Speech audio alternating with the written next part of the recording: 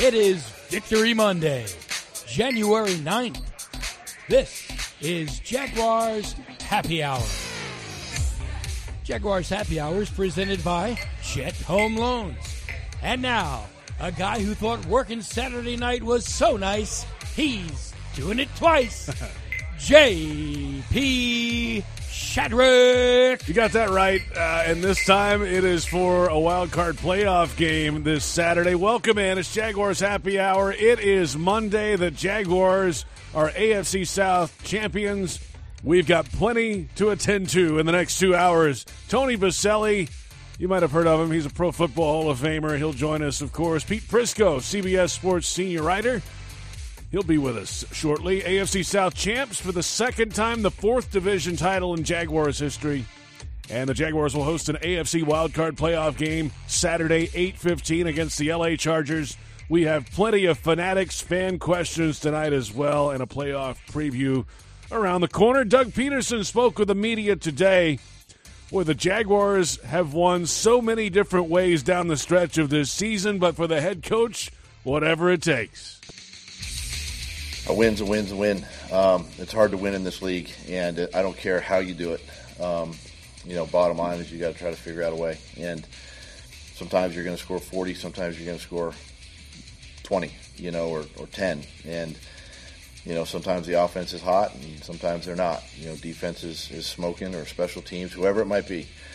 And that was the type of game it was, this past Saturday. I mean, that's a good football team, that we played. And look, they were playing for the same things we were playing for, and that was a win and in scenario. Wasn't our best offensively, we know that, but it was one of our best games defensively and on special teams. So that's just how football seasons go. That's how teams go, and this time of year, it really doesn't matter as long as you figure out a way, to win that game. Win the game. They certainly did it. They won the AFC South Division title, and now it's on to the postseason. Quarterback Trevor Lawrence after the game Saturday night, finishing an all-time rally for the Jaguars to get to the division crown. Just the excitement that obviously, I had and still have right now, and coach, and just how this year's gone, and the ups and downs, and just the belief that we've had the whole time is, you kind of saw it all come together today. And even just how we had to win the game is, it wasn't always pretty, but just found a way to win. And, just told him I loved him. I'm appreciative of him, just what he's done for this place. Obviously, takes more than just a coach, but what he's been able to do for this organization has been incredible, and just excited for the future. And we get another opportunity to play next week. I know that's all that means is we get to play again next week. And there's not many teams that get to say that at this point. So, I guess after tomorrow night at that point. But so just excited. These guys, we earned it. It was a tough year as far as just having to climb out of that hole we dug ourselves, and it was awesome. Now to the Jaguars defense. They allowed 3 points in the second half, and of course had the big play at the end. It's been a big play defense down the stretch, and Rayshawn Jenkins has had a hand in that. 2 picks against the Cowboys, including a game-winning interception return for a touchdown in overtime of that game. And then Saturday night, the play of the game, the sack fumble. These are not a surprise to Rayshawn. I envision it, man. That's stuff I just think about all the time. I always dream about making big plays, especially when my number is called. Especially if my coaches have the trust to call my number on a play, I take that very personal. So I would say I'm having a good season, man. And but that's what you're supposed to do when you get brought into a team and supposed to change the culture. You got to be one of those guys, especially if you come in. If they went to go handpick you, you have to be one of the guys that help change the culture. More coming up, including more comments from head coach Doug Peterson, and yes, locker room sound, the celebration after a Jaguars win. We're on 1010XL AM, Jaguars.com, Jags social media, Twitter, Facebook, and YouTube on this Monday. Tony Boselli and Pete Prisco are with us now, and the Jaguars are the AFC South champions. They will host the Chargers in a wild card playoff game, and Tony locked it so many weeks ago, and it came true. Congrats. That drives Pete crazy that I locked it and it worked. Because you didn't really believe it. There's no way you believe it. No, you didn't. You did it for clicks and hits and people's talking about you because that's who you are. That's not who I am. I believed it. This team was playing good football. And if you look at the 5-game losing streak, I could argue that they should have won every one of those games. But even if they just win 3 of them, they'd have been the best team by far in the AFC. And that coupled with the injuries that the Titans and the way they were playing, I felt like this. The Jags, if they could run the table, they ended up not having to run the table. They did lose the one to Detroit that I thought might hurt them. But I did believe that this team was good enough to make the playoffs. Did you just say they would have been the best team in the AFC? AFC South. Okay. Because I know you've gotten carried away over here recently, so I didn't know where you were going with that. But it sure sounded like you said best team in the AFC. Did he not, JP? No, he said it, but AFC South. Okay. I'm at AFC South. That's what I meant. Okay. And they probably would have been a higher seed if they won a couple of those games. Right. Yeah, absolutely. I mean, it works out how it works out. I don't think. I mean, if you take a step back and you look at the top 3 seeds, I don't know if you ever surpass them. Cincinnati, Buffalo, and Kansas City. They are the class right now of the AFC, and that's what we have to go. We have to go beat those type of teams. We have to make it. Now you have to make a run in the playoffs where you get the credibility that you're considered one of those teams, and you have to do it more than 1 year at the same time. So I think if you look at the AFC playoffs right now, I think it's the Chiefs, the Bills, and the Bengals, and then there's a gap between everyone else. I think everyone else is trying to fight their way into that top 3, and this is a great opportunity for the Jaguars to do something. You know what? Jacksonville is not unlike the Bengals a year ago. If that's maybe you can get hot and get a run, and now the Bengals are around now, and they're going to be around now. And I've said that before. I said Jacksonville's going to be around for a long time now with Trevor Lawrence as the quarterback. So maybe this can be their year to put themselves on the map and go upset somebody. Go on the road and do that. Win this week and then go upset somebody, and then all of a sudden people start talking about you like the Bengals are now. I think that's the big task right now. Look, every year somebody comes from nowhere. Every year, it's too easy to say that both conferences look very top-heavy. You look at the NFC, it's the 49ers, the Eagles, and who? It's for those 2. And this is 3 teams. And so, but don't you think somebody's going to find a way to get hot and make a little run? Somebody.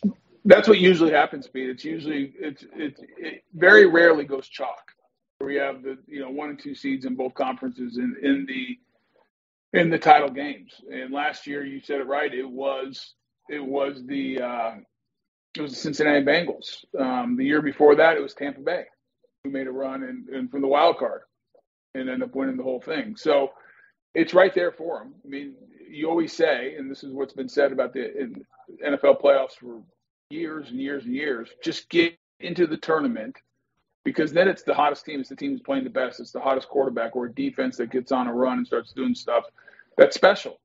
And you don't get to have that opportunity unless you win your division or get one of those wild card spots. The Jags won the division. They're going to have a home playoff game. And now it's a new season. Nothing matters. The records, none of it matters. And it's win or go home type of scenario. And that is a great opportunity for a team like the Jags, because they should be playing, pressure free. Like, hey, this is like, we're in this thing. We're not here. We're not just happy to be here. We're here to win the whole thing. And let's let it go hang out and see what we can do. And this is a showcase game, guys, of course, because of the young quarterbacks up and coming. Justin Herbert in year 3, Trevor Lawrence in year 2. It is a primetime playoff game Saturday night, 8:15 kickoff on NBC and Paramount Plus, and that is a prime spot. It's the first home primetime playoff game in Jaguars history, only the 5th game in Jacksonville in the playoffs ever, and it's a big spotlight, Pete, but for good reason. This is what's to be expected. We were wrong about that, by the way. I was wrong. I thought they would definitely be, and so did you, Tony. You thought they'd be in the early game window, and they decided not to put them there, which shocked me a little bit. But I think, what happens if Green Bay would have won and got in? Would they have put yes. If they would have flipped those. I'm convinced if Green Bay would have won, Green Bay would have been the Monday night game, right? On Monday night, Tampa, Dallas on Sunday night, and probably Cincinnati, Baltimore on Saturday night. Or what they might have done if it was Green Bay and San Francisco, they would have flipped them to the night and then put Jacksonville on the early game. They could put them Saturday night, yeah. Yeah, there's no doubt. If Green Bay won, they were playing a night game, and Jacksonville was probably going to play the early game on Saturday. So That's they right. did win. They put them in the window, and hey, that's good for Jacksonville. That place was look. You guys were there. It sounded like it was rocking, like it hadn't rocked in a long time. It was, Pete. It was a amazing crowd. It reminded me of, remember the Monday night game against Miami when that place was just, Yes. that was the night feel that it had. And then they get to do it all over again. I mean, that's the thing. And they get a little bit of a break. The Chargers played to win last week on Sunday, which was strange, by the way. Mike Williams hurt his back, which was a bad situation. And now they got to travel all the way across. They got to leave on Friday. So they got a short week. It's not a good week for the Chargers. Big advantage for Jacksonville from that standpoint. Well, actually, I think they'll have to lose Thursday, Pete. Usually the West Coast teams will leave Thursday night because you lose all that time traveling. That's right. That's right. I'm thinking Friday. Yeah, Friday usually. Yeah. Wow.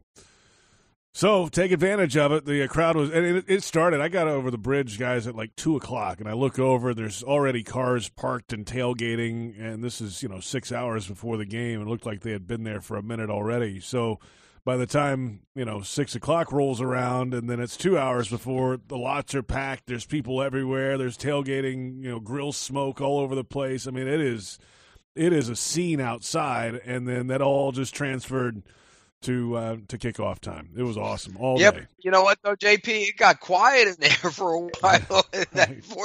Before that big play on defense, they were all sitting there. I know what they were thinking. Here they go again. Everybody in that place was thinking it because it sounded really quiet for a little period of time there. Well, Pete, the Titans were 2 first downs away from icing it. Right. Yeah, I mean, that's all he needed was get a couple first downs and the game was over. But, I mean, that was a great play by Rayshon Jenkins. And it was close, by the way. It was close. I mean, it was a fumble, but it was close. It was an open hand.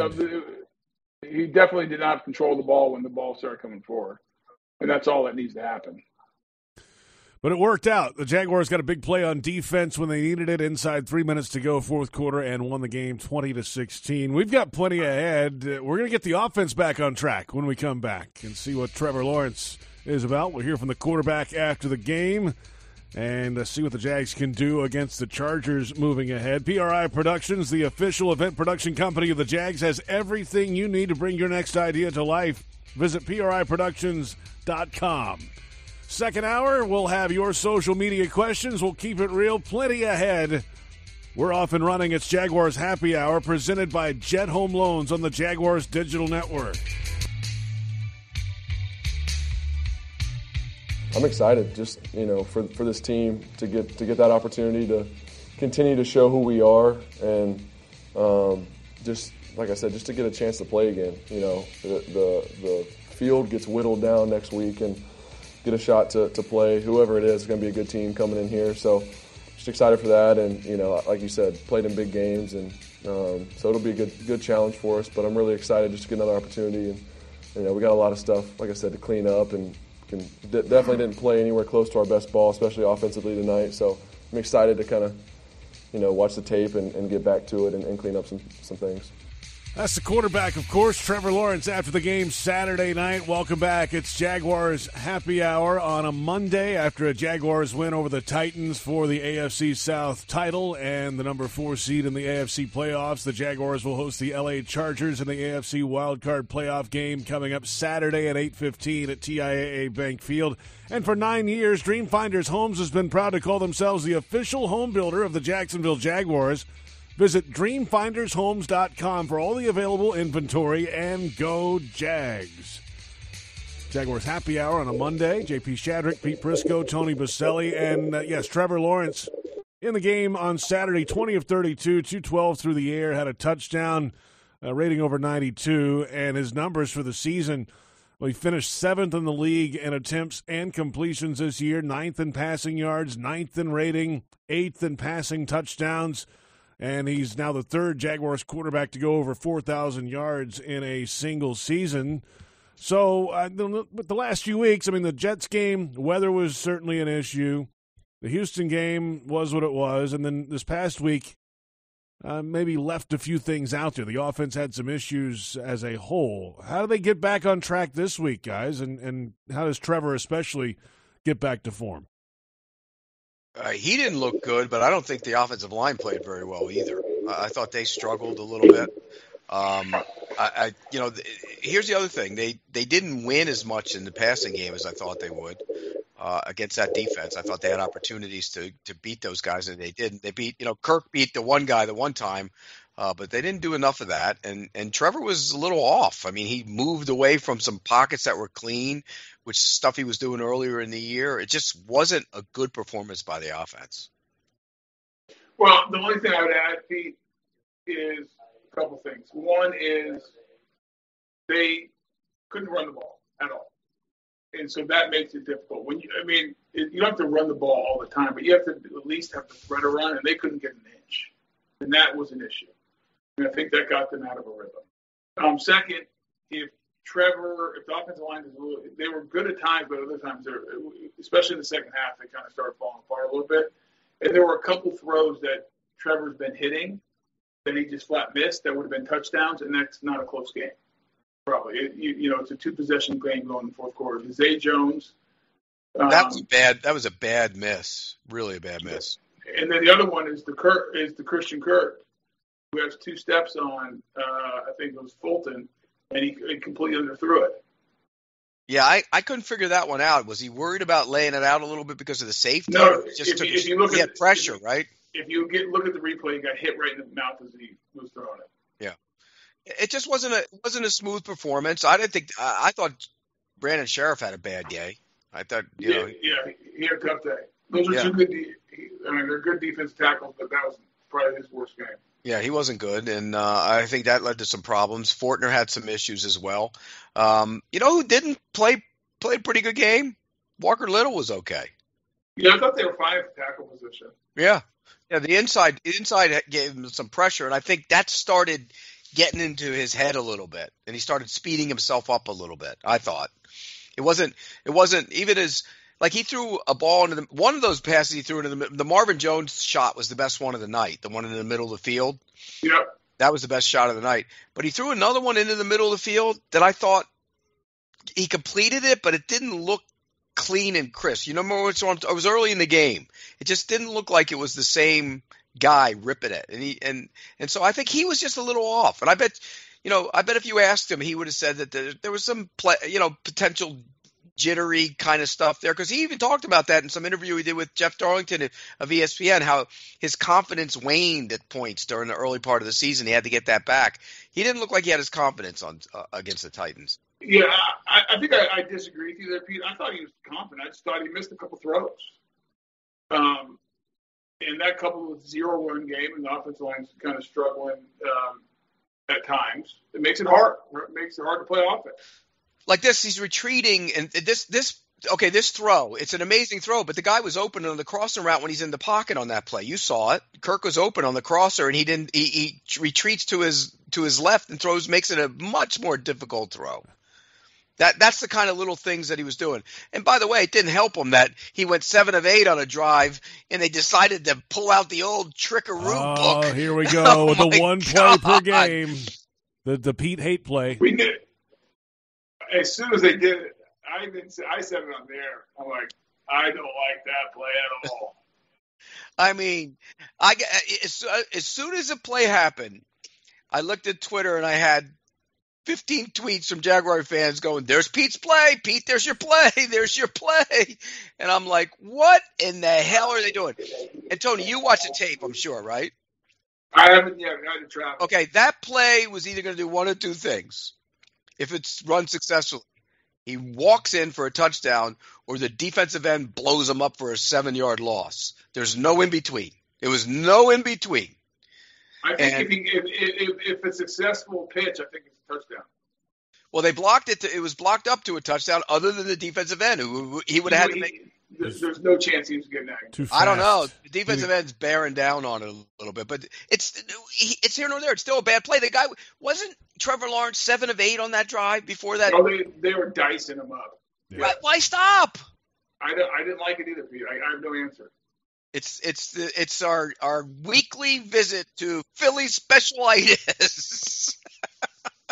And he guy's such a good play caller. Why does he has to start overruling himself? He's got to, how like you have the good guy over here and the bad guy over here in life. Do it, don't do it, do it, don't do it. He's got to have the good guy on the other side saying to himself, "Don't do it, Doug. Don't do it. Just play football." They should let me have like input into his ear. Don't do it. Do not do it. No Philly specialitis today, Doug. And I sent that out on Sunday. And I sent a tweet out saying what a great play. After watching the tape, he's such a great play caller, but every game there's one. And the Eagle fans went nuts on me. They just went nuts on me. How? Agreeing or disagreeing? No, because that play won a Super Bowl. And they didn't get what I meant by it is that it's become a thing with him. Yeah, You didn't like the play. Tony didn't like the play. JP, you'll be lying if you said you liked the play. Yeah, he was actually perfect on the drive. He had not missed a pass. Yeah, I mean, why stop it? Go.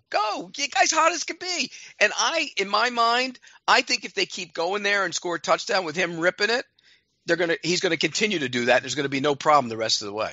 No, I'm with you, Pete. I thought there was like 3 or 4 plays that made that a close game where it could have easily gone the other way for the Jags. The Zay Jones, the Philly, the trick play fumble, and then missing Kirk when he's got a couple steps. And you're right. I don't think Trevor lost any confidence in that game at all. I just don't think he was at his top level. I do think he missed a crosser or two here or there. I saw a couple misses. But some of that's also due to the fact that they were getting pressure right in his face.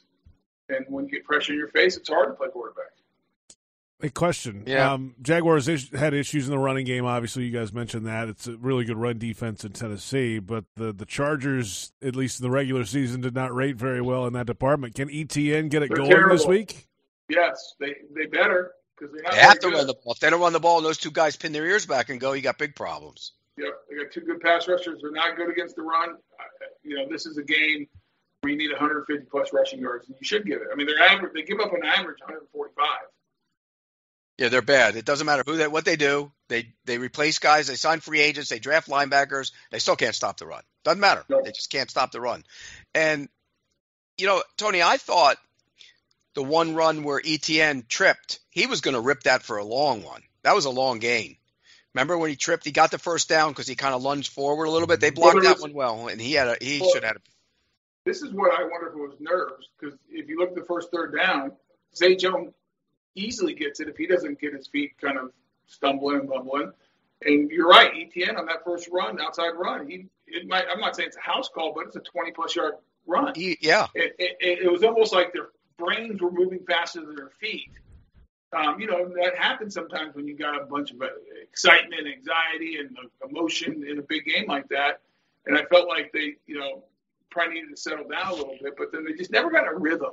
No, it looked disjointed the whole game, and other than when he went 7 for 7 on the one drive and they took him out of the rhythm. I mean, hey JP, did they get a first down in the second half? The Jaguars' offense. Let's see here. Let's go through it. Yeah, they did. Wasn't many though. There weren't many though. They did. Well, remember they got a field goal.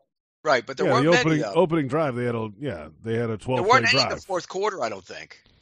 Then they had, in the third quarter, they had another first down, No, and then they punted in the fourth quarter, they didn't have any, I don't think. Okay, well, you didn't say that. You said the second half. Okay, but so I was starting I in the meant to third say quarter. the I can only go one drive at a time, Pete. What do you want me to do? Like, just go through the whole thing and not got to go through it all. Fourth quarter, 3 and out. Punt return or a fumble return, and then ball game. Neal.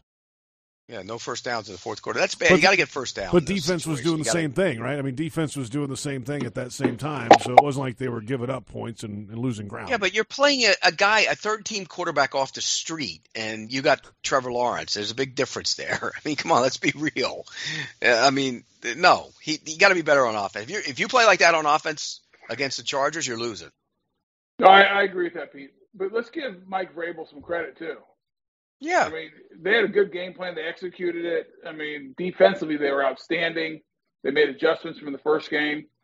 They did exactly what they had to do, make it a grinded out game, get some stops on defense, try to get the lead, keep it one possession so that they didn't have to put any pressure on Josh Dobbs. I mean, I thought they did a great job. What did you think of what they did differently in that game on defense? They took away the middle a little bit with Ingram for sure. Yeah, I thought there was definitely a focus on Ingram in the middle of the field, and I can't tell you because I didn't watch the tape really closely to tell you exactly what they did differently. They played their zones a lot. They played their zones a lot better. I know that much and I don't think Jacksonville did a great job. Tony, when you tell receivers sit down, they didn't do a great job of sitting down. At least early in that game, I didn't think. I thought in general they're just off offensively. They just did not seem in a rhythm. No, that can't. It can't happen against the Chargers. You're going home. That's my theory on it. All right, let's come back in a moment. Jaguars defense got it done in the second half against Tennessee. We'll break some of their play down and what to expect against Justin Herbert and the playmakers of the Chargers. Jaguars playoff tickets for the AFC Wildcard playoff game are available. Limited tickets and standing room at last check are available, but going extremely fast, as you might imagine.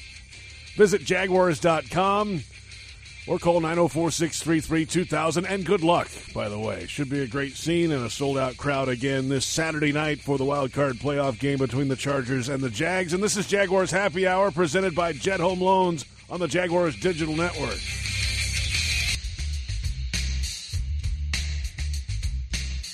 I think we kind of knew back, to be real, I think kind of back in training camp, we kind of had this, this type of swag, this type of aura that we was going to make it far.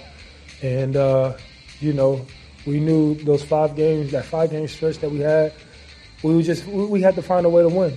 And I think we weren't finding those ways to win at that moment. I think they were learning lessons. Like I said, man, when you lose, you find opportunities. And, when we put back in that situation again, we capitalized. So we won it in overtime. We 17 down, 10 down, kept a lead, blowout. So it's like you got to find a way to win. And right now we finding multiple ways to win. And by the end of the day, we just got to get the job done. That's Josh Allen, Jaguars outside linebacker, 4th year, and he has been a man possessed the last 5 games. 20 tackles, 3 sacks, 5 tackles for loss, 9 quarterback hits, 2 forced fumbles in that time, and, of course, 2 fumble recoveries, and the one, of course, the game winner against the Tennessee Titans. He had 6 sacks total for the season, half of those in the final month plus. Welcome back, Jaguars Happy Hour. J.P. Shadrick, Pete Prisco, and Tony Baselli. The Jaguars are AFC South champions. They will host an AFC wildcard playoff game Saturday night, 8:15 kickoff time against the Los Angeles Chargers. And Josh Allen turned it around. I mean, middle of the season, the stats just weren't there. He was getting close, but not quite getting home. But, Pete, the last month plus, we talk about this the last few weeks, but his impact was felt near the end of that game on Saturday night. Oh, no, it was felt all game. Yeah, he's back to being the guy we thought we would see all year. He was outstanding on Saturday night. And again, he's a really good football player, and I think his numbers are starting to show that he's back because he was doing some good things. It wasn't like he was awful early in the season, but this is the guy we expected to see, the one we've seen the last couple of weeks. And I was impressed with what we saw from him. And the defense as a whole was outstanding, but Josh Allen was probably the best guy on the field the other night. Well, Pete, I think it was also, if you look at this year, it was like a 7 to 9 game stretch where he was not bad, to your point, but just not impactful. Like, okay, nice player, but nothing that you would say, hey, he's a game changer and, he impacts the game in a big way. Last 4 weeks, that's changed. That's flipped. And he's been super impactful, and he's going to have to be that guy, especially this week against the Los Angeles Chargers when you have a guy like Herbert sitting back there. You can't let him be comfortable. And so, you got to get pushing on the interior, obviously, but Josh Allen's going to need to have a big game. And I thought Trayvon Walker played well. I agree. He was super disruptive in the run game. He is so big and physical that they could not handle him with a tight end. And he had some decent rushes, nothing great, but decent rushes. That was one of his better games. Yeah, I thought he played very well. He was impactful. And he had a tackle it'll for be loss. interesting. Josh Allen, the last 4 weeks, we're worried about the playoffs right now, but at some point we'll talk about this offseason. He's going to his 5th year. Do you let him just play out that 5th year, or do you try to sign him to a long-term deal right now? It'll be interesting after the last 4 weeks, and if they make a playoff run, let's say they go win, Well, they'd have to win and probably beat Kansas City next week. So if he went in and had 2 sacks against Mahomes and they won that game, then you're sitting there saying, "Uh-oh, maybe we need to pay him," or he gets like a couple sacks of Herbert. Yeah. This is a money run for him. I mean, kudos to him. It's happening at the right time. People are watching him, so I think you have to find a way to keep him.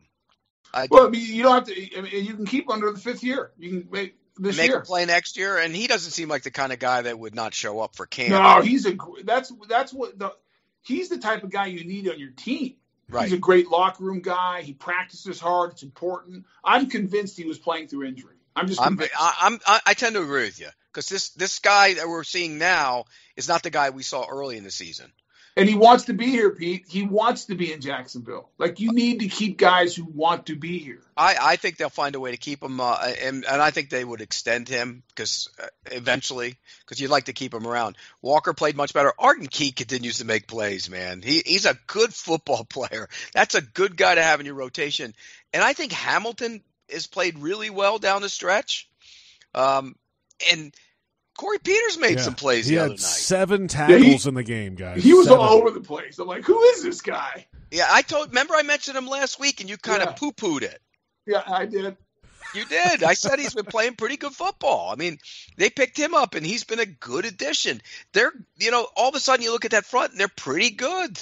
I mean, they're physical. Roy Robertson-Harris didn't have the kind of game I thought he would have. He wasn't as good as he's been. The linebackers, you're still getting those mistakes here and there. And Muma made a play in the backfield. That was a hell of a play, but he has to make that tackle in the open field on that one play. And it felt like, and again, I didn't watch the tape, Pete, but it felt like we were struggling covering the tight ends at the linebacker position. Oh, man. They had most of the catches for the Titans. Well, you know what that is? That's a classic case of a young, aggressive defense that you kind of get going with the flow and you come back the other way with the tight end. You know that. No. Hell, you guys lost a game to them once it's 30 years ago, and you lost the same exact way. That's what they do. They've always done that. But you're right. The linebackers cover. Lloyd gets lost. Even on, there was a play where he fell down. Like in coverage, he tripped. Do you remember that? And it might have even been on the sack fumble. It might have been on that play, because if you play that play, I think he's dropping into his drop and he's actually tripping over his own feet. I mean, it's just bad things. Bad things happen at times, and that's a lot of youth at that linebacker spot, no matter which one's playing. And Muma played more, by the way. Yeah, I think Muma's better right now, and I think Muma. If you're against the Chargers, I'd start Muma, because he's better in coverage. He's more sound. And you better be in coverage, because, boy, they will slice and dice you if you're not careful. And Eckler is dangerous as hell. I mean, in that passing game, he could do so many things. And I thought the 2 corners were outstanding the other night. Now, that's not exactly the greatest receiving group in the world, but they've been really. By the way, the 2 of them have been really good in the last month of the season together, both of them.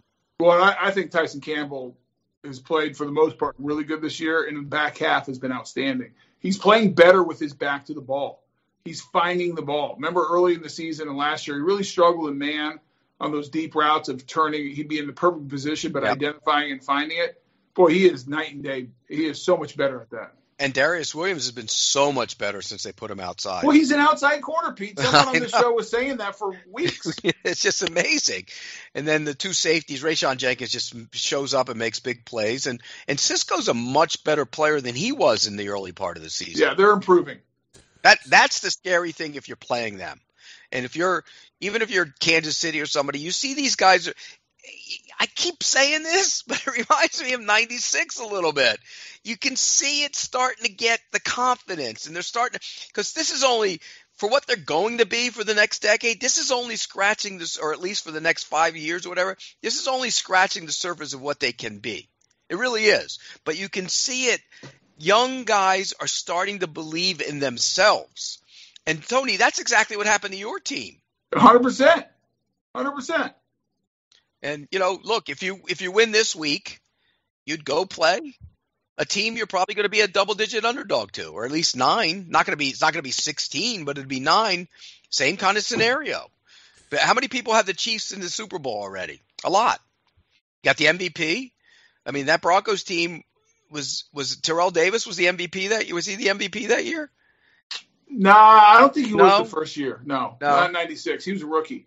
No, not that year. That was his second year. Yeah. It was the third. That's right. 98 he was. 97, 98 he was. But, I mean, it's the same type of scenario. And it's just a bunch of young guys starting to believe in themselves.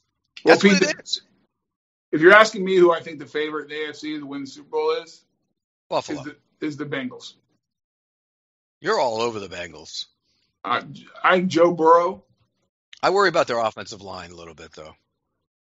Yeah, no, it's fair. I'm not saying that. I mean, I think Joe Burrow is outstanding. But what about the quarterbacks in the AFC playoffs, by the way? I mean, Mahomes, Allen, Burrow, Herbert, Lawrence. And Lamar if he's playing. We don't know if he's playing. Right, but if he's playing, think about that. That's an MVP at the bottom with the 7, an emerging star, Herbert, who's been a star already, and then the rest of them have all elevated themselves to star. That's the elite of the elite in football right there. That's what that is. I mean, you go to the NFC. Hurts had a great year. Dak Prescott's not playing well. Tom Brady hasn't played well. Is at the end.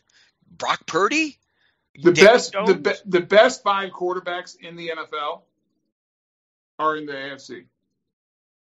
Wow, you're putting a certain somebody in that 5. Yep. Well, he wasn't one of the best last week. I didn't say last week. But so you put Trevor Lawrence as the top 5 quarterback right now in the National Football League. Yes. So you'd put him ahead, you take him ahead of Hurts. Yes. You would. Wow. There you go. He's definitely one of the top 5 in the play. Who would you take, Hurts or him? Hurts or who? Or Lawrence? I would take Lawrence. Okay. Then why are you looking at me like that? But because my style is different, though. It doesn't mean he's played better. My style's different. Josh Allen didn't play great yesterday. No, he didn't. No, he didn't. Is he a top 5 quarterback? Yeah. Yeah, he is. Look, you can make a case for Lawrence. I understand it. Make a case. It's a fact. Tell me who. Okay. He hasn't played. Trevor Lawrence has not played better than Jalen Hurts this year. Pete, I'm just going to I'm going to ask you a very simple question. You answer the question. Right. Mahomes, Burrow, Allen, Herbert, in some order, top 4 quarterbacks in the NFL. Yes. Okay. So now let's go through the rest. Who are you taking, Lawrence or Hurts? Me? I'm taking Lawrence because I don't like that. Who are you taking, Brady or Lawrence? But let me ask you this, though. Just answer the question. Lawrence for the future. Lawrence or Purdy? Oh, come on. Lawrence or Lamar Jackson? I don't like the style, so I take Lawrence. Lawrence or Tua? Lawrence. Lawrence or Dak Prescott? Lawrence. Lawrence or Aaron Rodgers? For the long term? Lawrence. Year. Lawrence. Okay, so tell me who's ahead of him. But Lawrence hasn't played better than Jalen Hurts this year. I didn't say that. I said he's one of the top 5 quarterbacks going in the playoffs. Value-wise, he's one of the top 5 quarterbacks in the league. Yes. I'm saying if you're picking teams, right, and you're picking I would.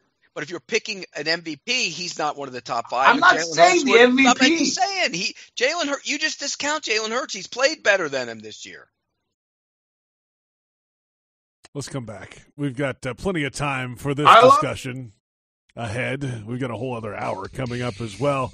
We'll come back in a moment. We'll take a look at some of the history of the Jaguars' playoff runs. Second hour, we'll have your social media questions, of course, and much more. If you're looking for the MVP of the truck game, then look no further than Ford F-150, loaded with impressive capability and designed to dominate work, play, and everything in between. This truck makes tough look easy. Your local Ford dealer, proud partner of the Jacksonville Jaguars. And this is Jaguars Happy Hour, presented by Jet Home Loans on the Jaguars Digital Network.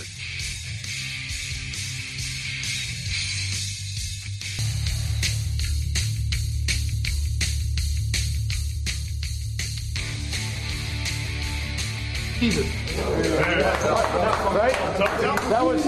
That was exactly our season right there. There were ups, there were downs, and now there's celebrations. Right? And we had all three. We had all three during the course of the year. But you know what? My hat is off to every single one of you in this room. I'm proud of you guys for the way you handled this week. I am. And listen, you're AFC South champs, baby.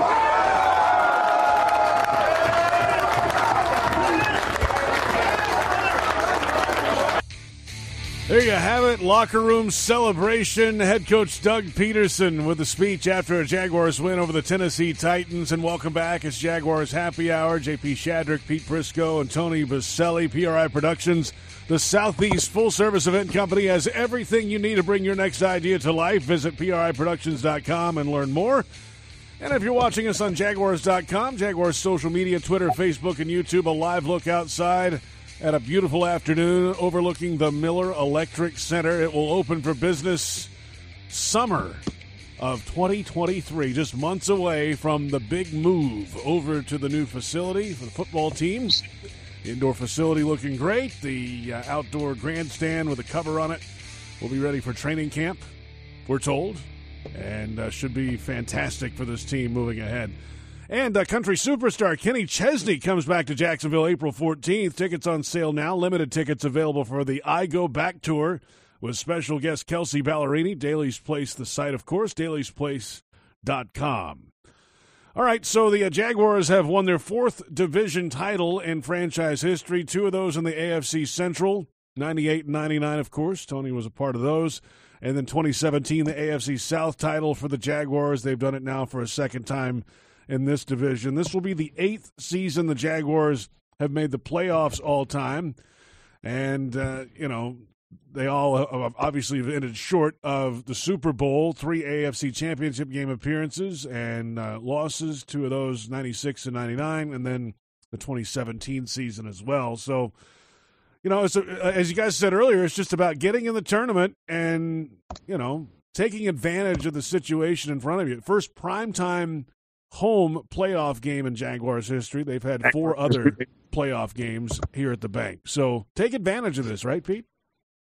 Well, you know what, JP, when you look at the 3 times they've been in the championship game, the 2 times that they had the best chance to win, they weren't the best team that they had. In other words, the 99 team was much better than 96 and much better than 17.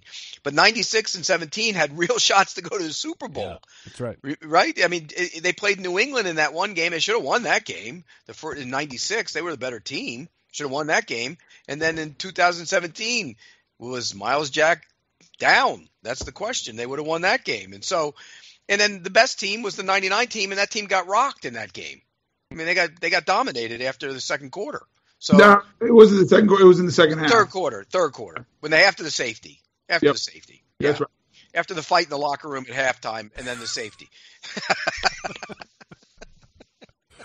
Pete's really too happy about that, Tony. Tony's not really laughing. I actually honestly have no idea about it because I was up with my knee in a brace, tearing my ACL. You have an idea about it. Don't fool you. You weren't there, but you know the story. Not the specifics. I really don't. I don't really care. Pete, what's the story for those who weren't around? What's your side of the story, Pete? Reggie Barlow fumbled a punt. Coach Reggie Barlow, by the way, going into his College Hall of Fame. Congrats to him. Reggie Barlow fumbled a punt, and they came in at halftime, and Larry Smith, who was certifiably out of his mind at times, decided he was going to get into it with Barlow for fumbling, and next thing you know, you had the 2 units going at each other, and there was a little scuffle in the locker room at the halftime, and then they came out, and they had the safety, and then the kick return, and the franchise wasn't ever the same. I mean, that's the bottom line. Once Derek Mason ripped the kick, you guys could, those shoes you kept from Atlanta, you could have put them away because you didn't need them anymore. It wasn't a good situation. No, and you were the better team. I'll take that to my grave. The Jacksonville Jaguars in 99 were the better team, and in fact, they would have won the whole thing. You would have beat the Rams. You had the number 1. People forget you had the number 1 defense. You had that offense. You were the better team. Yeah, but we didn't get it done. So no. Well, if Coughlin didn't have his players fighting at halftime, maybe they would have got Well, it. I always tell Brunell, I said, listen, if I wouldn't have been hurt, we would have won.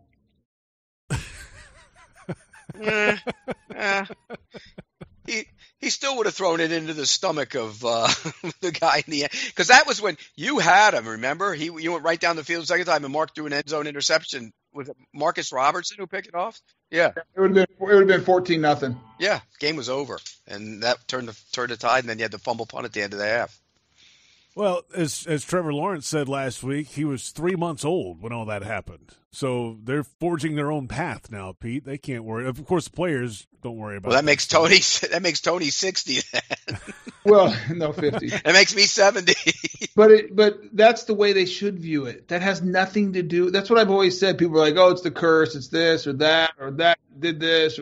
I don't listen. I know people believe in that crap. I don't. And the only way that has any power is if you allow it. And I give Doug Peterson and this group credit. They don't buy any of that crap. They're doing their own thing. No, but my point about that is that you can get hot at the right time and become a legitimate threat to go to the Super Bowl, because you guys that 99 team was much better than 2017 and 1996, and those two teams had almost at the end of the fourth quarter they had chances to win those games. Yep. The 99 team didn't. So that just shows you got to get hot at the right time. You got to get hot. You said it earlier in the show. Get a hot quarterback, get hot at the right time, and you can make a little run.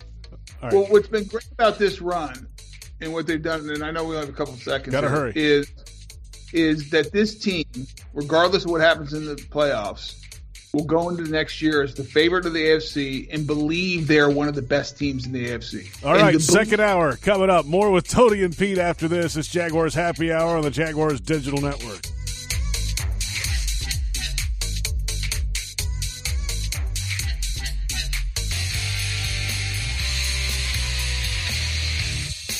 Now that you're in the tournament, it doesn't matter. It doesn't matter.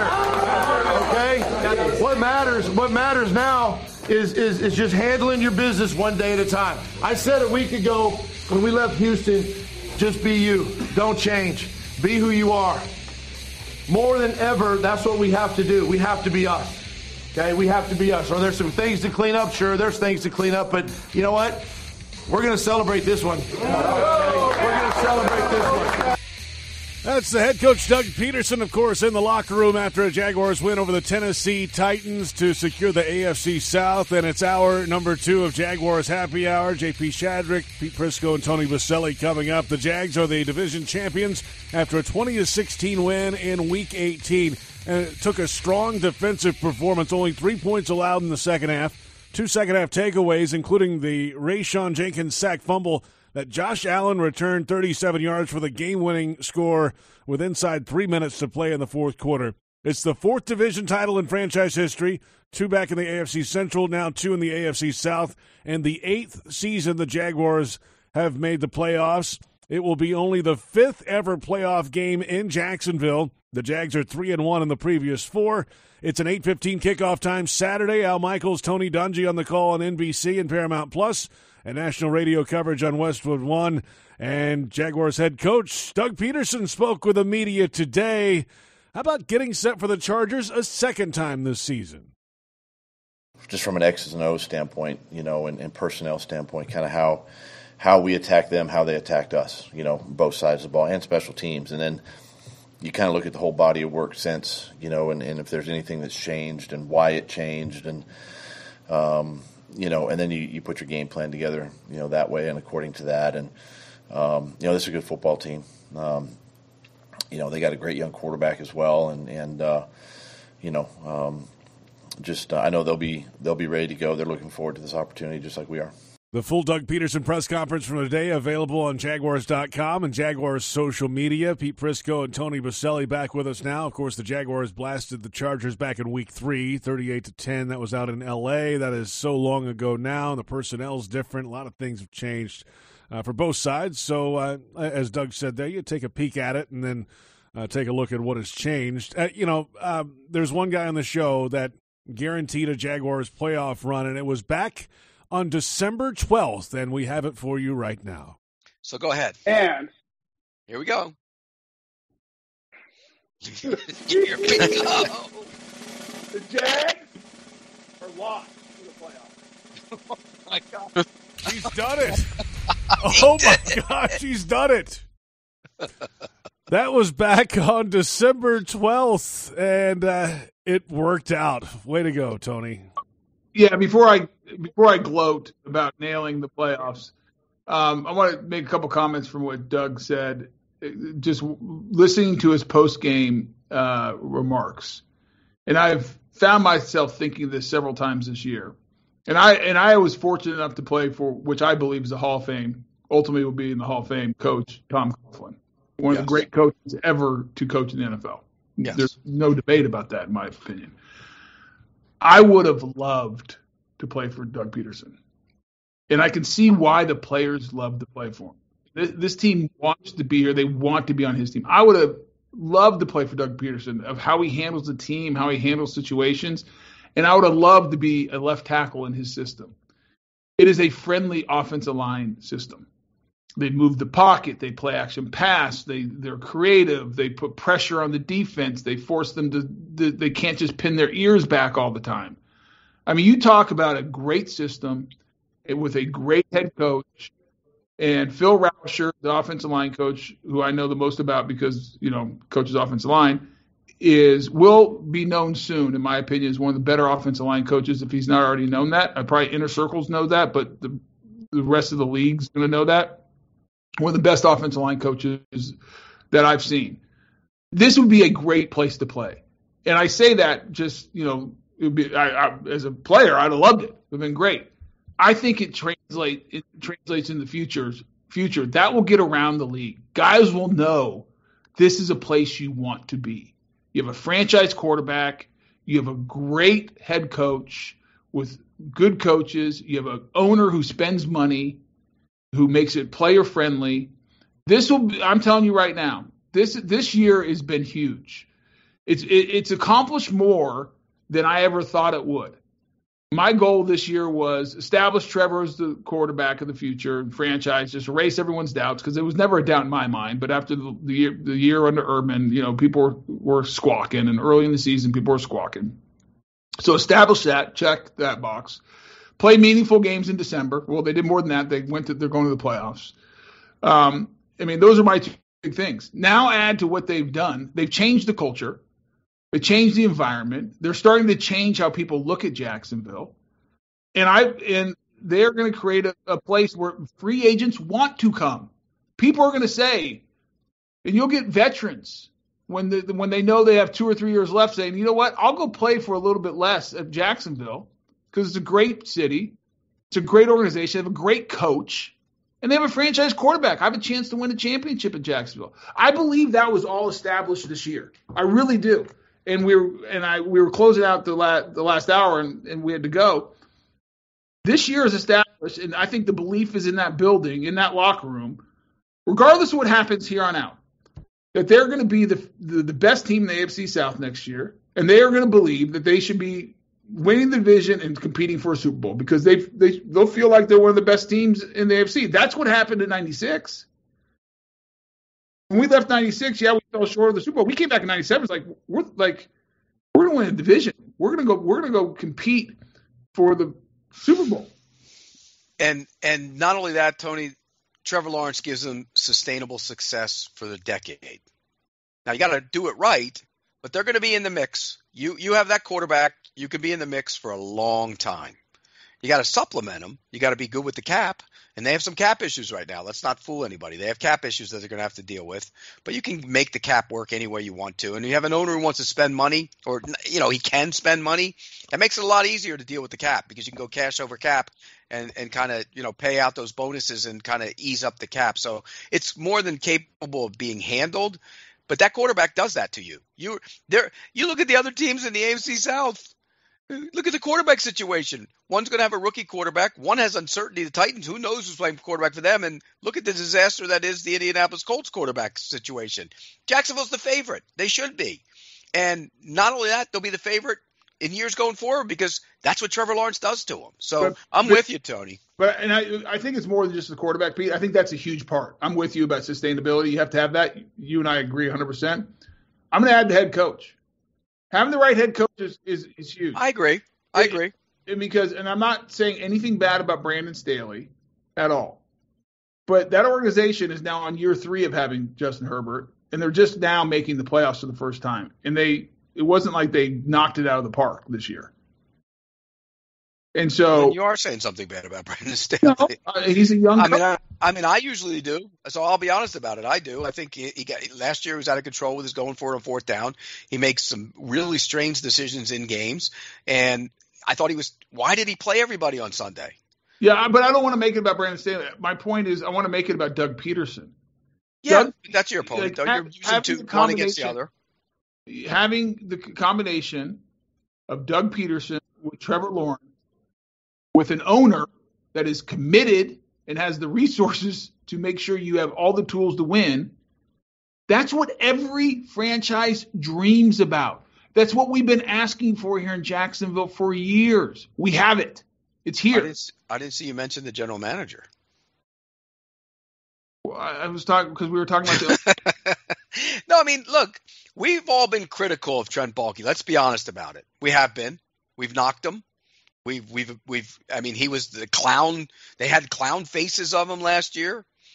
But let's be real. He made some pretty good signings this year. He made some ones that are suspect. And you got to question, we've questioned his draft picking of linebackers. But when you look at their offense, he brought in Evan Ingram. He brought in Zay Jones. He brought in Christian Kirk. For that, he should be applauded. He got ripped to shreds for all those, remember? Well, they're not in the playoffs without those guys. Not even close. And I said it on the broadcast at the end of the game, and I mentioned Trent Baalke. I think you're exactly right, Pete. I think you have to give Trent Baalke and the scouts credit because those 3 that you just mentioned, and I think the only one that was really criticized was the Christian Kirk because of how much they spent. Zay Jones was a little bit too, Tony. The 1 year deal for Ingram wasn't, but Zay Jones was a little bit. Okay, I don't remember that. I trust you. You pay attention to that more than I do. But Christian Kirk for sure. But those 3 guys are absolute studs, and they're not, to your point, they are not in the playoffs without those 3. It just doesn't happen. And you do have to give Trent Baalke credit for that. I also think you give him credit for Oluokun. Because when they signed Oluokun, I wasn't against it, but I was shaking my head a little bit because I always worry about hiring the best player off the worst defense in the NFL because he makes tackles. Because someone has to make tackles, and when you're bad, sometimes that guy can do it. But Oluokun has been a very stabilizing force in that defense. And I'm not saying he's a superstar, like big play, like knock you out type of linebacker, but he is damn good. And he's a guy who is steady, makes plays, gets people lined up. He's consistent. He plays every single snap. And the dude is a tackling machine. I give Trent Baalke and his staff a ton of credit for that signing as well. But Darius Williams now, too, if you look at it, where he's playing in the last 5-6 weeks, it was a bad signing for 10 weeks. It was a good signing for 7 weeks. But here's the problem I have with that. Pete, I think you have to have plans for guys when you sign them. Like I'll go back to the Trayvon Walker. You signed him to be a stand-up outside linebacker, something he didn't do in college, and to be a pass rusher. He didn't do that in college. Now, I'm happy Trayvon Walker's on the team because he's disruptive as hell, and I think once you find the right position fit for him, he's going to be dominant. But you should have a plan when you bring someone in. And their plan was to bring Darius Williams in as a nickel, and that was the wrong plan. It was a bad plan. It's worked out, and he's played outstanding football outside. But when you brought him in, don't forget you had a high-price free agent in Shaq, That's right. and Shaq Griffin outside playing your other starting quarter opposite Tyson Campbell. So I don't want to get into. No, we can ping him. We can ping him for some things. There's no question. Yeah, you can ping him for drafting the 2 linebackers. I mean, that's never been a good plan. I will never get off of that one. You traded up to get Lloyd and you drafted another one. That made no sense to me. And the 3rd rounder is probably going to start in the playoffs over the 1st rounder that you traded up for. But I don't want to be negative because, you got to give. If you're going to give him credit, you got to give him highlight the negative too. I'm going back to your point. We've done enough of the beating it up when they were struggling. Overall, if you look at the season, they won 9 games. They won the division, and guys that were brought in as free agents were key to that. And that is Trent Baalke's responsibility. And give Trent Baalke credit for doing a good job of picking and acquiring the right players that fit Doug Peterson's offense and what he wanted to do. Signing Oluokun to bring some stability at the linebacker position, the middle linebacker, because we did not have a middle linebacker here for years that could do that. And you got to tip your hat to Trent for doing those two things. Question. Knowing what you know now about Walker Little, was extending Cam Robinson a mistake? Well, it's tough to say because he couldn't beat out the right tackle in training camp. Well, and the right tackle has since gone on and had been the better tackle of the two. Right. I mean, he's been the best tackle on the team. But the way there was a reason he couldn't have beat him out. Well, but the way he played, I don't think he would have beat out Cam Robinson either. He was not better. He was not better than Cam Robinson in the summer. Or at any point. Has he been better than Cam Robinson in the last 4 weeks of the season? I don't think so. No. But I don't think there's been a fall off. Not that big a difference. He's been as good in pass protection, I thought. Last week, I thought he was better last week. He was good on Sunday or Saturday. And here's the big test. This week's the biggest test the young man's had. You know what? You once had a big test like that in the big playoff game. Yeah. And you earned your stripes in that game. And by the way, if I'm Walker Little, I would relish this opportunity. You'll probably be as nervous as hell I was when I had to go face Bruce Smith. And by the way, Joey Bosa and Khalil Mack are not Bruce Smith. No, they're not.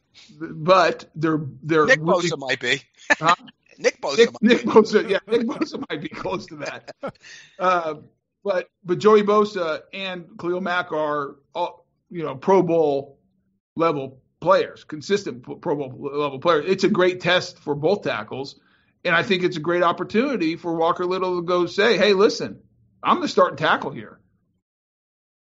Yeah, one quick thing, JP. Yes. I know you had Doug referencing the first time they met and how things have changed. Don't forget, Herbert had rib injury that day. Yes, he did. And he didn't have Mike Williams and he didn't have Keenan Allen in that game. Both out. Yeah. That's a big difference.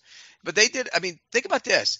Eckler only had what do you think? Eckler had 5 yards rushing and 8 catches for 48 yards in that game. Right. I mean, and then you think, okay, well, you had Bosa and in that game. You know what he had? He had one solo tackle. He was hurt. But he only played the first 2 series. That's right. He got hurt. He got hurt. And then Mac had four solo tackles. So, I thought Cam did a great job against Khalil Mack in that game. Yeah. I mean, look, they're different teams. We get it. But I think this Jacksonville team, even though that team beat the daylights out of them, I think this team is a better version than that team was. They're better on defense now than they were. I think we're much better than we were at that time, but I think so are the Chargers. So are the Chargers. All right. Yep. We'll come back in a moment. That'll get us to our Keeping It Real segment, and we will compare the weapons on the offensive side for the Chargers and the Jaguars. A little later, your social media questions. Oh, we're rolling tonight after a Jaguars division title. A win over the Titans. The AFC South champion Jaguars will host the Chargers in an AFC wildcard playoff game this Saturday. And this is Jaguars Happy Hour on the Jaguars Digital Network.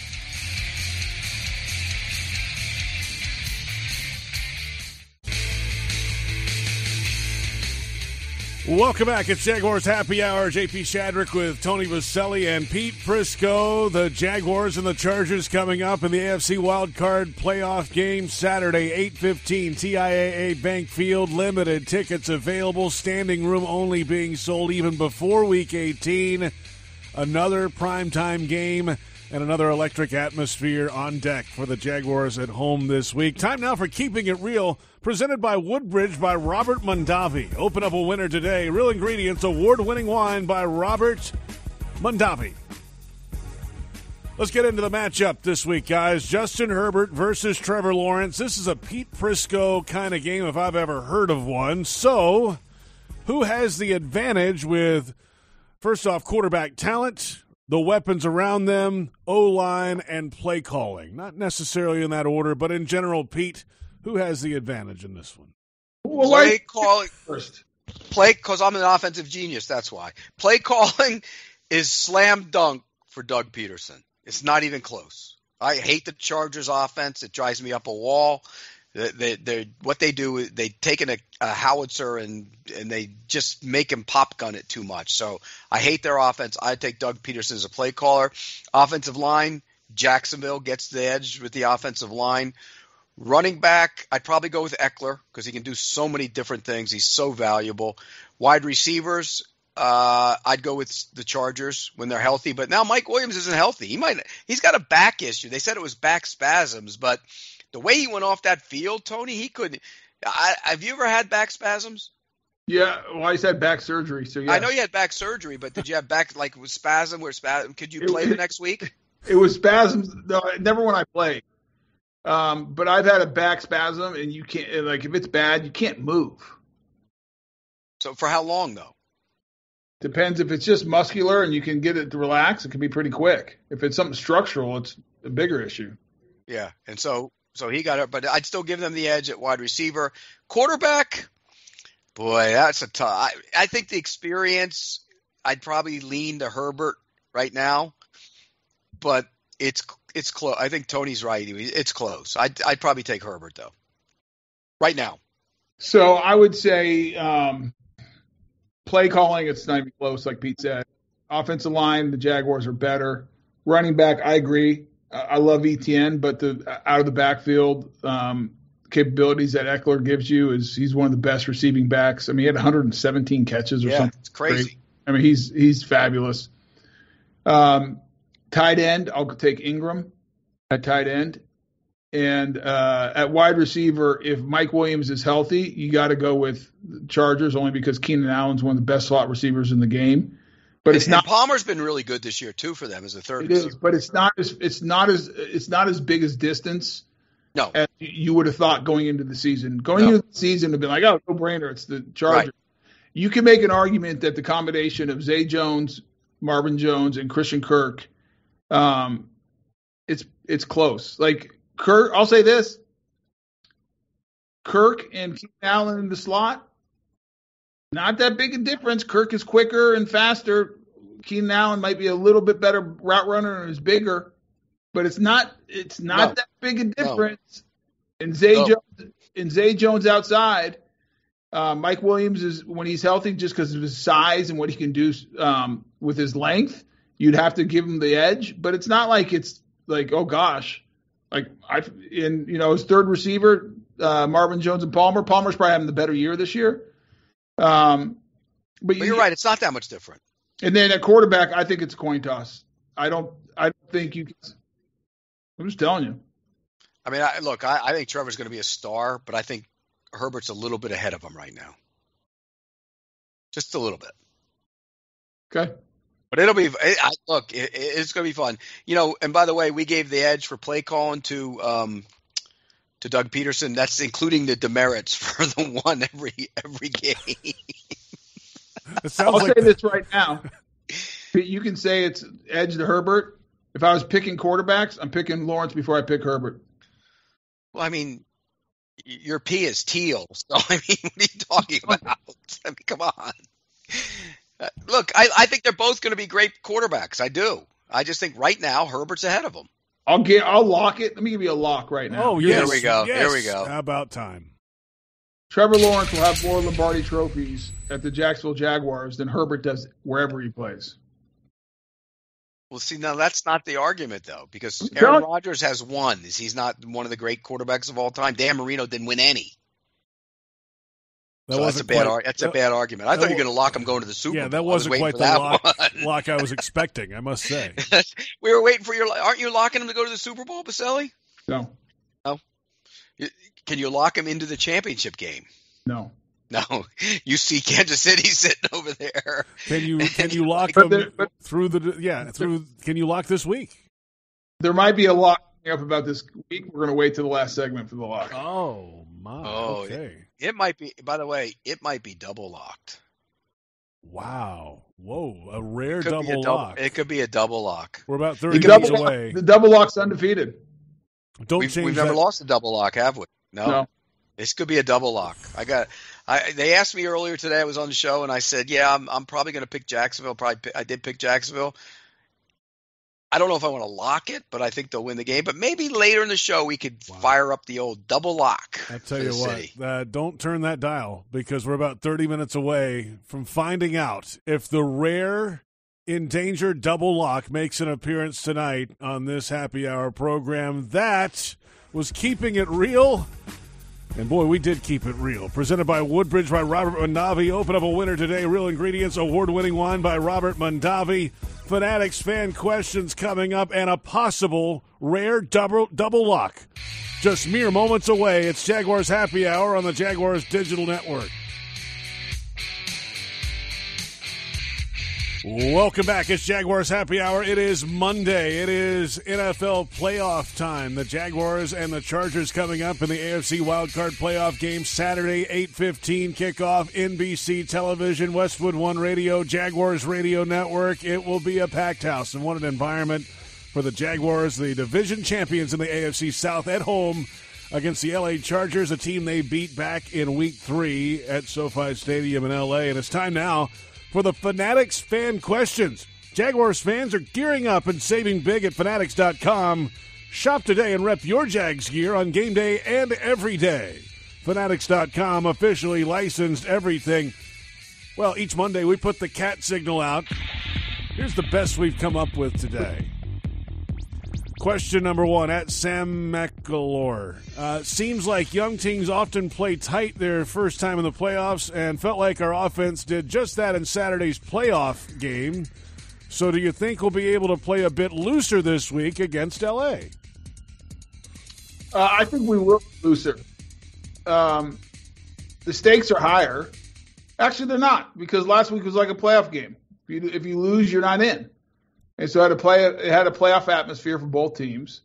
I don't know if I'm always careful to declare a team being tight. Only the guys really do that. They did not play well, but they were facing a good defense.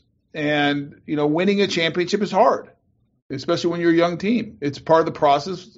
You have to go through that situation, understand it, what it feels like, and everything else. So I do think that'll help them for the playoffs. I think it'll help them with against the Chargers. I think they come out. I think they're loose, and I think they have one of their best offensive performances of the year. Tony, do you ever remember a game where you were tight, your team? I was tight as hell going into Buffalo. Let me tell you that much. Was it? Yeah. Well, was the team tight though? I don't know, but remember, Pete, that game we were down 2 possessions. Yeah, it was bad until Clyde had that play. Yeah, it was bad. I think we were down. It was like 13-0, and we kicked a field goal. Right. It was 13-3, and then Clyde got the pick, made it 13-10, and that changed everything. Yeah, and yeah, I mean, I just because I often ask that because I wonder if you can think about games where you were tight. You might have been. I don't think you were tight. I think you said that before. You were nervous. Once you hit him, you weren't tight anymore. But sometimes you see guys play tight in the entire game. It just keeps mounting on the pressure. I don't think – I think in '99, I think that team played tight after the second half. In the second half, that it started going against them, and they couldn't get out from underneath it.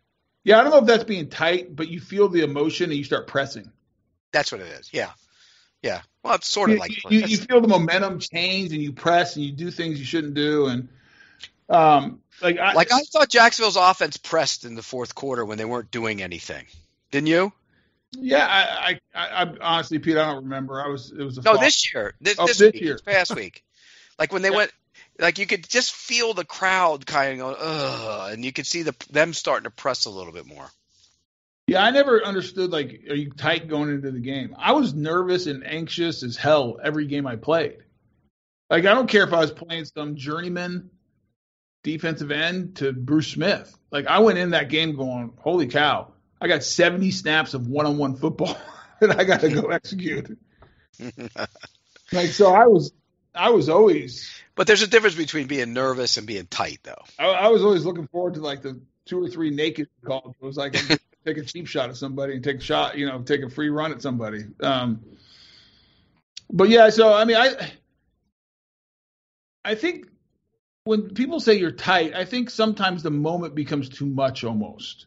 And so it's that's being tight, but I also think it's you're emotional, you're anxious, you got and you start going faster than you need to, and you press and you try to do too much instead of I think the best teams, and the thing that I know it was a player I always tried to do, and you felt good, is trying to be relaxed, going into the moment and understanding that it's a long game and let it come to you and don't try to make stuff happen.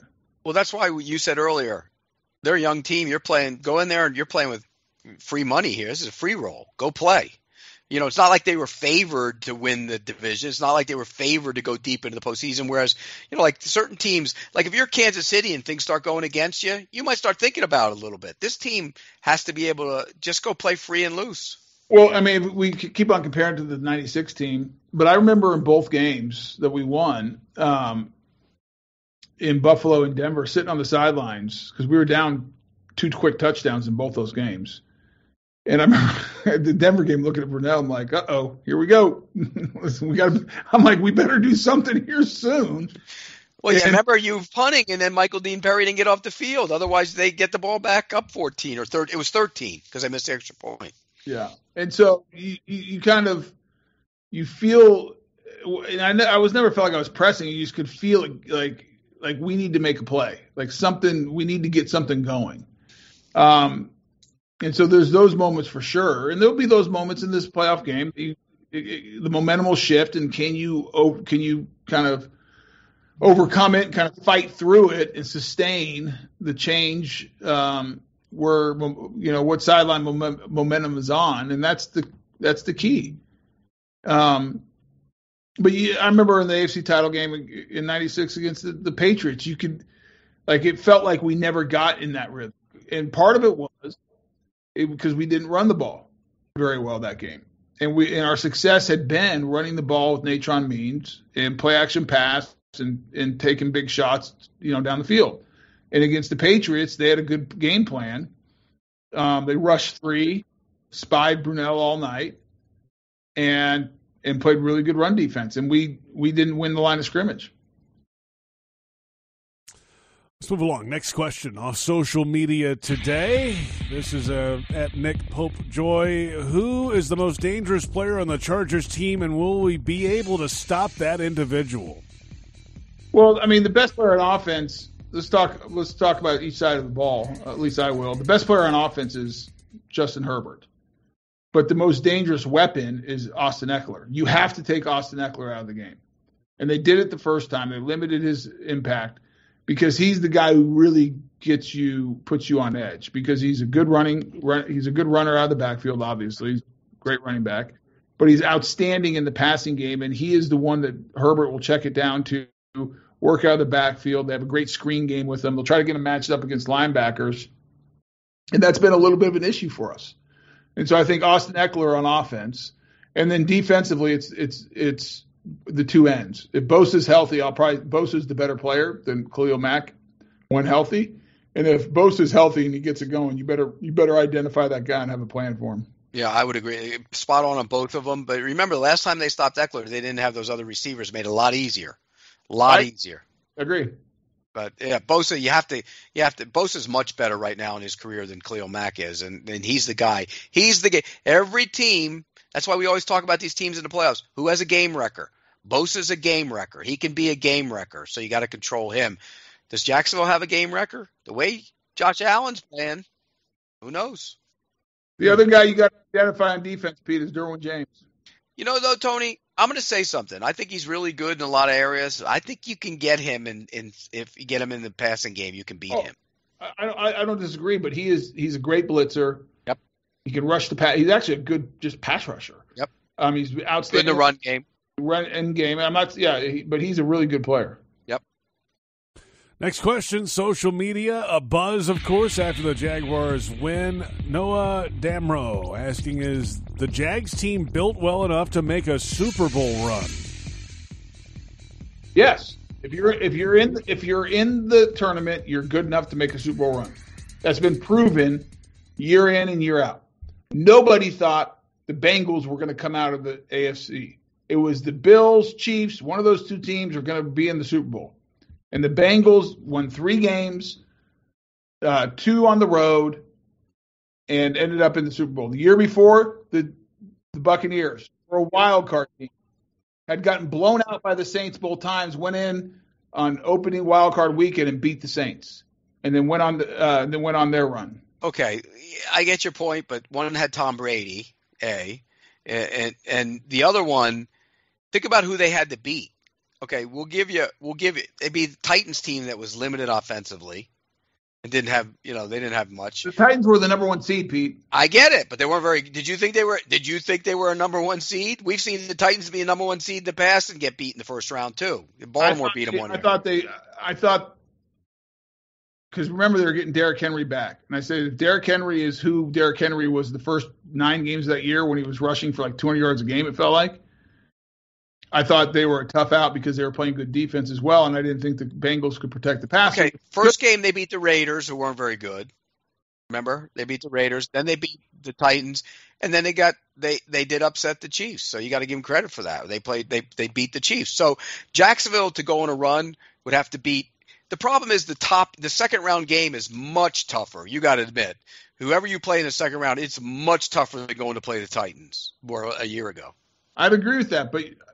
You disagree with me? The fact that anything can happen in the postseason. It's like in hockey. If you got a hot goal, you can go to the Stanley Cup and win it. Yep. So no, if your quarterback, like you said, if your quarterback's hot, you have a chance to win it. I didn't know. And so yes, they're built to do that because I think they have a franchise quarterback who can get hot and take over a game. And if Josh Allen continues to be what he's been the last couple of weeks, then yes, they have a guy who can wreck a game.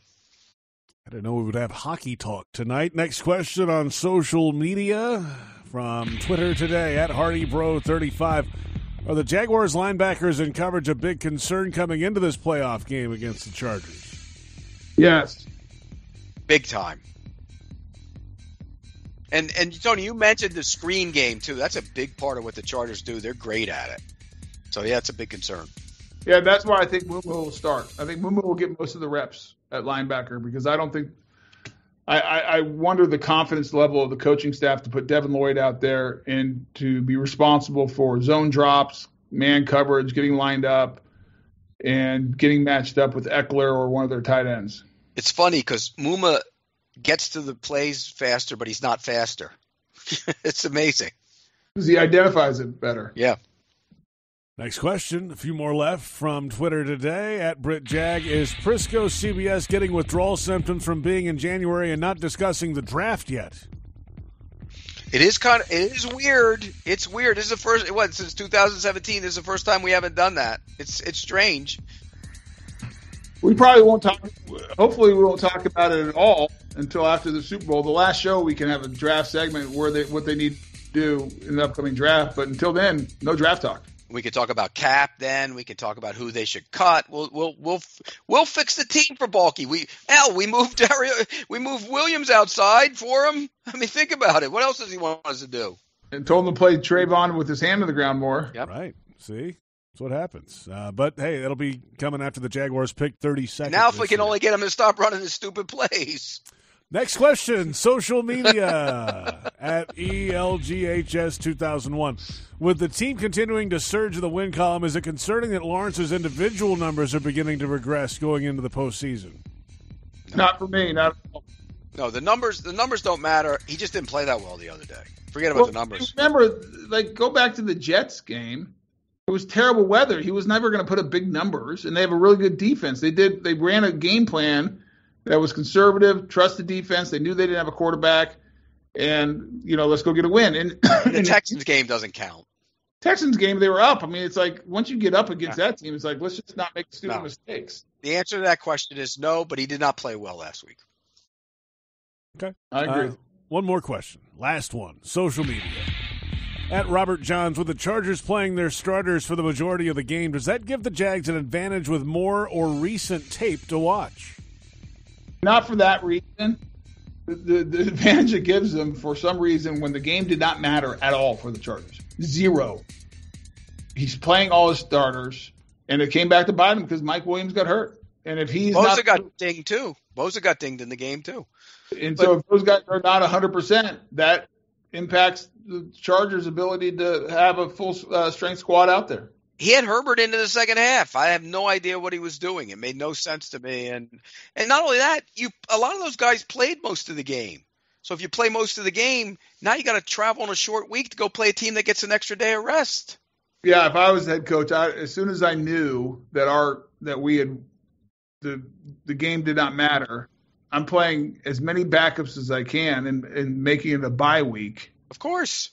Here's a guy who doesn't play – Staley doesn't play anybody in the preseason in any of the games, and all of a sudden he's playing him in a preseason game in Week 18. It just is mystifying. And they would have known relatively early because the Bengals had control of that game, right? It was the Ravens' loss that put them in. They knew. They knew when the ball kicked off. Remember, right. They didn't kick off until 4:25. They knew. Right. But my point is that they had a sizable lead in that game, and it wasn't really in danger of the Ravens coming back. It was a bad. The coaching staff, you have a plan. Plan A, we have to win. This is how we're going to go approach it. Plan B, Bengals win, Ravens lose. Game doesn't matter. This is how we're going to play. It was a bad decision by the coaching staff. And if they get beat on Saturday night, then there's going to be a lot of questions about particularly if Mike Williams isn't in the lineup. There you have it, the Fanatics fan questions. Thanks for all the submissions today. It's been a fun day or two on Jaguars social media, of course, after a division title. We're back in a moment. Shad Khan in the locker room. After the game, we'll hear from the Jaguars owner coming up, and the NFL Super Wildcard Weekend schedule. We'll go through all the games coming up. This is Jaguars Happy Hour on the Jaguars Digital Network. What do you got for me? Speech? I'm speechless, okay? That's good. But I'm so freaking proud of all of you. Okay? It's been hard work, battering. Obviously, Doug, the staff, Trent, the staff. Everyone believed in everyone. Oh, man, I just can't describe this moment. I'm going to seal it up and live with it the rest of my life. Not yet. Thank you. There's the Jaguars owner, Shad Khan, in the locker room, getting a game ball after the Jaguars win an AFC South title. Welcome back, Jaguars Happy Hour. J.P. Shadrick, Pete Prisco, Tony Baselli. Doug Peterson gave Shad and Tony Khan game balls after the victory, and that's fun to hear. That is a happy owner, his second division title. Hey, JP, I got to ask you, did anybody ask him if he was really sleeping during the game? Did you see that shot they had of him? I did. I mean, it was unfair. He wasn't sleeping, but they put the camera on him, and it made it look like Shad was sleeping during the game. Yeah, I have no doubt he was wide awake throughout that ball game. Did you guys see the shot? You know what I'm talking about, though? They put him on the camera, and it looked like it. Yeah. By the way, one quick thing I got to clear up. I went back and looked at the box score. Mike Williams did play in that game in the first time. Yeah, he played. I knew that. Yeah, he was dinged up though. Remember, there was some question about whether he would play that weekend. He did. So yeah, he missed time during the season though, a couple different games. Let's take a look at the NFL Super Wildcard Weekend schedule. A full slate of games: 2 on Saturday, 3 on Sunday, 1 on Monday. Let's go through these one by one, guys. Let's start with the NFC wildcard playoff game. The Seattle Seahawks backdoor their way into the playoffs, the 7th seed against the San Francisco 49ers. A lot of folks' favorite to make it to the Super Bowl out of the NFC. Pete, who do you like in that one? Oh, I think the Niners beat them up. They beat them up already this year twice. I think they beat them up again. And look, Seattle got in. It's a heck of a story for Pete Carroll, heck of a story for Geno Smith, but I think it ends there. All right. Tony, what do you think on that one? I agree 100% with Pete. I think it's a fabulous story, but I think it's going to be over. All right, we'll get to the Jaguars game coming up in just a few moments here at the end of the show. We could have a rare double lock. We'll see. Just moments away from finding out if that's the case. Let's go to Sunday, 1 o'clock, 7-seed Miami Dolphins, 2-seed Buffalo Bills in the AFC. Who you got? It's in Orchard Park. I'm going with Buffalo. I think Buffalo gives them a beating again. I don't care if Tua even plays. I don't think he will. But even if he did, I think Buffalo beats him. Yeah, I think this is a runaway. I think Miami might keep it close for a little bit because I think they'll have some creative running game. Mike McDaniel does a great job with that. That's been a little bit of the Buffalo's Achilles heel, but they've gotten better against the run lately, Pete, I think. Yeah, and he got away from it the last time they played, remember? They averaged 7 yards per carry against them last time and then had 3 third and shorts in the second half and didn't run the ball. Yeah, I think Buffalo wins by 10. Yeah, I would agree. Okay, Giants, Vikings, 6-3 in the NFC. Pete? That's a team that's hosting with 12 wins and a negative point differential in Minnesota. I think the Giants should have won the game the last time they went there. They had a drop in the middle of the field that would have kind of put them in a position to win the game. I'm going to take the Giants. I think Dable's done a great job with that team. I think they go in there and win that game. I hate to agree with Pete, but I think the Giants win. I think they're the more physical team, and I think they'll out-physical Minnesota. And things get tight in the playoffs. All the pretty stuff doesn't always work, and I think the Giants are kind of that physical, gritty team.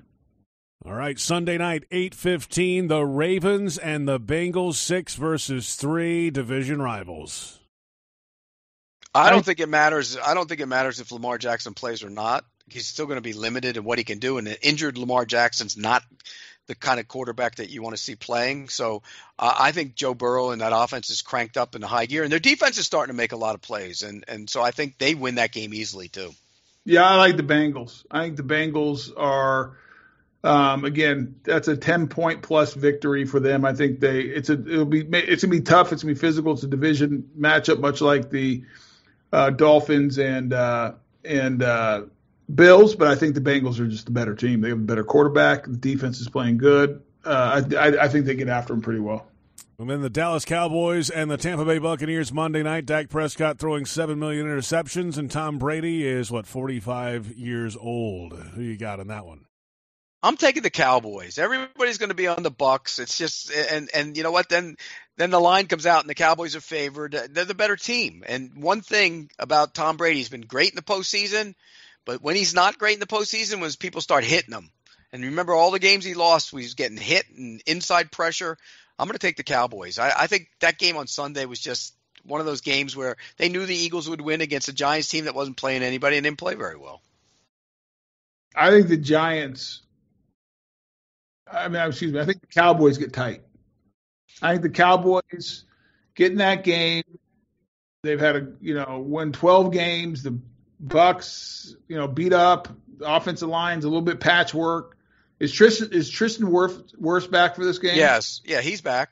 And but the problem is their second-string center is hurt now, so if Ryan Jensen can't come back and play, they're going to be down to number 3, it looks like. I'm betting on Tom Brady. I think the Bucks win a close game. Everybody's been saying it all year. Here comes Tom Brady. This is the week. It hadn't happened yet. I'm not sold. It's less about Tom Brady, Pete. I'm not sold on the Cowboys. I think their defense will get after it. All right, and now the AFC wildcard playoff game here at TIAA Bank Field, an 8:15 kickoff time Saturday under the lights. What a scene it should be. The Los Angeles Chargers, they finished the regular season 10-7. They are a wildcard team in the AFC, the 5 seed against the AFC South champion Jacksonville Jaguars at 9-8, the number 4 seed. Do we have the rare double lock? Pete, let's start with you. Are you going there? I am locking it. First 1-30 win. This is going to be a classic shootout that we all love in the NFL, particularly in the playoffs. 33-30 Jacksonville. Lock it. It is locked by Pete. Tony Baselli, do you match him? I think this is a game. I agree with Pete. It's a shootout. It's going to be what defense can get a big turnover late or a big stop, steal a possession or two during this game. It's going to come down. I don't think either defense has an answer for the other, but I think it's the defense who can make the big play. This Jaguar defense has been opportunistic all year. Big plays when it mattered. I think they win the game. I think it's late. I think it's close. I got 38-35 Jags. Wow. It's a lock then for Tony Boselli. Double lock. A double lock. It is rare, nearly extinct, but boy, they pulled it out for the playoffs. It's undefeated. It is undefeated. Boy, that's a rare bird. You know what? This is everything and anything you want in a playoff game with these two quarterbacks who can throw the football all over the place. I can't wait to watch it. I really can't. By the way, I heard it's going to be a little chilly on Saturday night. In the 30s, I heard. Whoa, really? Yeah. Oh, early. I mean, obviously things can change, but a cold front's coming across the country. And let's just hope there's no wind. Please, no wind. It's weather, Pete. What do you want? Like, wind ruins football. I'll say this, though. If it is windy, it favors Jacksonville because that Chargers run defense is atrocious. It is bad. It's a bad run defense. And look, Jacksonville's got to run the ball. You know, that's one thing, Tony, about last week we didn't really talk about. They couldn't run the ball, so those boots were kind of negated. That's right. No, I think it was a huge part of the game. It was harder to move the pocket because of the lack of run game. And I think that's going to be important, and I think it'll open up more of the offense. So I think it's going to be a great game. I'm with Pete. I think it's exciting. I think the Jaguars will win. I think the place is going to be rocking. It'll be another great environment, and it's going to be fun playoff football. We locked it. It's a known thing now. The only unknown is what quarter comes the play. What quarter will the play come in? Will it be the first quarter, the second quarter, the third quarter? It's coming. What quarter does the play come in? Speaking of locks, I made a lock at the beginning of the season that the Jaguars would sweep the Titans. Yes, you did. That you mocked me. Yes, I did. And you said there's no chance it's going to happen. Well, who knew they would be a broken-down version of themselves? Come on, Boselli. They almost got beat by Josh Dobbs Saturday night. Stop it. Doesn't matter. I locked it. It came through. The lock, I'll tell you this, after a bad 2021 in locks, I was bad. I'm not going to lie.